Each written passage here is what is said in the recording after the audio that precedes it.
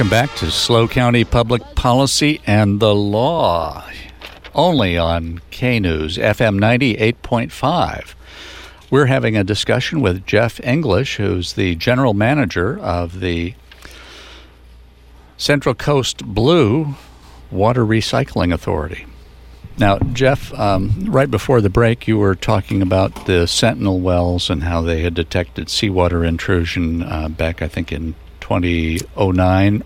2009, yeah, correct. And I think it was detected again in 2019 at one place. But the idea that there's modeling where there's more water that can be extracted upstream, can you explain how that is? It seems to me if there's an injection of water right there, if there's 900 acre-feet injected by Oceano and Grover Beach, which is what I understand is happening, how does that free up more water upstream?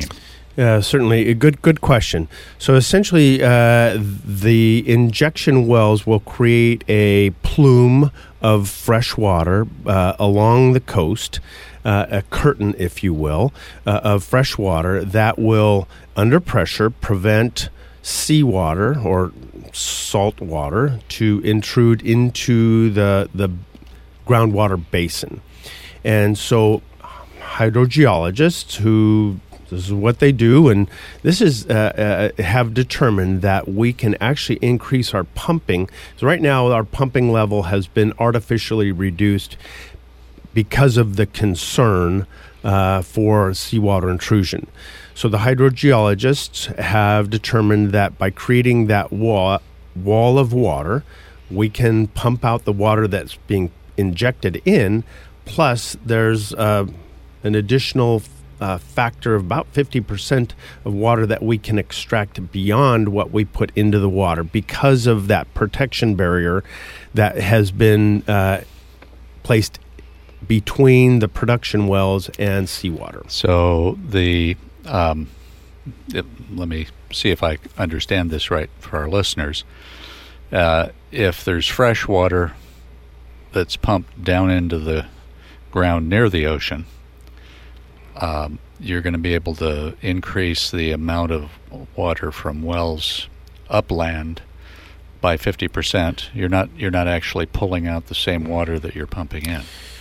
Is that? We won't necessarily be pulling out the same water molecules that we're pumping in, but that the water will travel. Certainly, we're injecting it into the lower aquifer, so that water.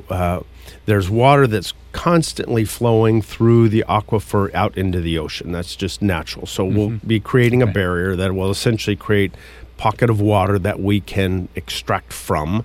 And so by continuing to put that fresh water in that curtain, we can extract the corresponding amount and an increased amount based on what the hydrogeologists are determining. Have the hydrogeologists, I guess a natural question, if you're pulling out more water upland, does that create a danger of the land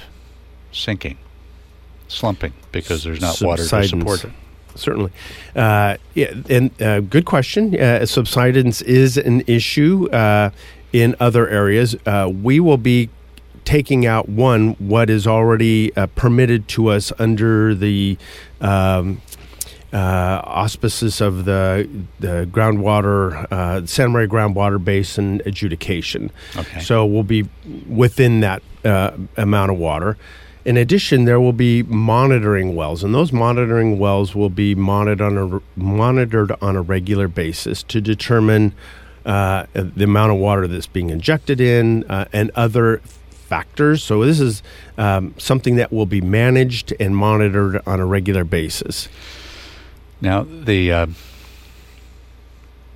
was substantial controversy in Grover Beach over the funding mechanism for this. Not quite half of the folks who were water users objected to the rate increases. And as you said, this is a generational project. It takes a long time to put it together. It takes a long time to perfect it. And the board that governs it, as I understand it, are the three mayors of the three cities involved. Is that right? Correct. So here's my question. In that kind of a environment, how agile is the authority to changing conditions? In other words, for instance, now that the regional water quality or the state water quality board has authorized the use of recycled water as a potable drinking source directly instead of indirectly, that would change the cost structure for making that usable for the residents of those three cities. Now that doesn't necessarily address the need for keeping the seawater from intruding, but is that the kind of thing that if there are changing conditions and suddenly there are opportunities for different technologies to be added on that actually might be less expensive, I don't know that it is, than drilling wells and injecting the water down into the ground for reuse later?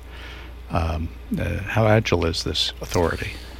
Well, the project is being designed to be an indirect potable reuse project, which involves the injection of water into the ground. Uh-huh. Could this be transformed in the future as a direct potable reuse project? Possibly. It would. That is a more costly process. There's additional treatment involved. It would involve additional facilities that wouldn't necessarily fit on the site. But that doesn't mean that can't be addressed in the future. It's kind of interesting. I actually opened a book. I've been reading a couple books. One is called Purified. It's a book written by Peter Annan just this year about water reuse projects. Okay. And a number of years ago, back in 2014, the cities of Wichita Falls in Texas and Big Springs both had water supplies about to run out. And the quote in this book is that, Big Springs and Wichita Falls showed that if you will wait until it's almost too late, people can be extremely supportive. So we don't want to wait until it's too late. This is, as I mentioned, a generational benefit project, and it's not inexpensive. I use the analogy of Lake Lopez. Lake Lopez was significantly expensive water supply project. And in the beginning, there was controversy about the costs that would be put into that and the impact that it would have on water users in the South County. Mm-hmm. It's like buying your house. I actually remember that. Yeah, it's like buying your house. When you first buy your house, you're a young couple, you don't know how the heck you're going to pay that monthly mortgage. It's very expensive. 10 years later, the cost has stayed the same. You've got a couple raises, and it's a little easier. 20 years later, you have inexpensive housing. 30 years later, when it's paid off, you have free housing. We have the same dilemma. It's not inexpensive now, but 30 years from now, it will be a very inexpensive, reliable water source that will provide for generations. So it isn't cheap now. Your question really was, how nimble can we be? Exactly. And so I'm not avoiding the question. I'm kind of getting there indirectly. And so that project, if we came upon an emergency where we ran out of water, then we may need to be nimble. We may need to do something different. And some of these cities that addressed their water supply in short order, they were significant cost projects. Our plan is to avoid the need for urgency, avoid the need for an emergency by doing a project that will provide for that water supply when we get there in a way that is more managed and more controlled. We also have This project is supported by 50% grant funding, state and federal funding that are not the responsibility of the local water rate holders, and that we're essentially getting this project at a 50% discount moving forward now. So now is the time when we aren't under emergency conditions, and we can be ready for when that situation occurs where we do need the water. Well, folks, you're listening to SLO County Public Policy and the Law. This is your host, Stu Jenkins, and we've been talking with Geoff English, the General Manager of the Central Coast Blue Recycling Authority. We're going to be right back after this break.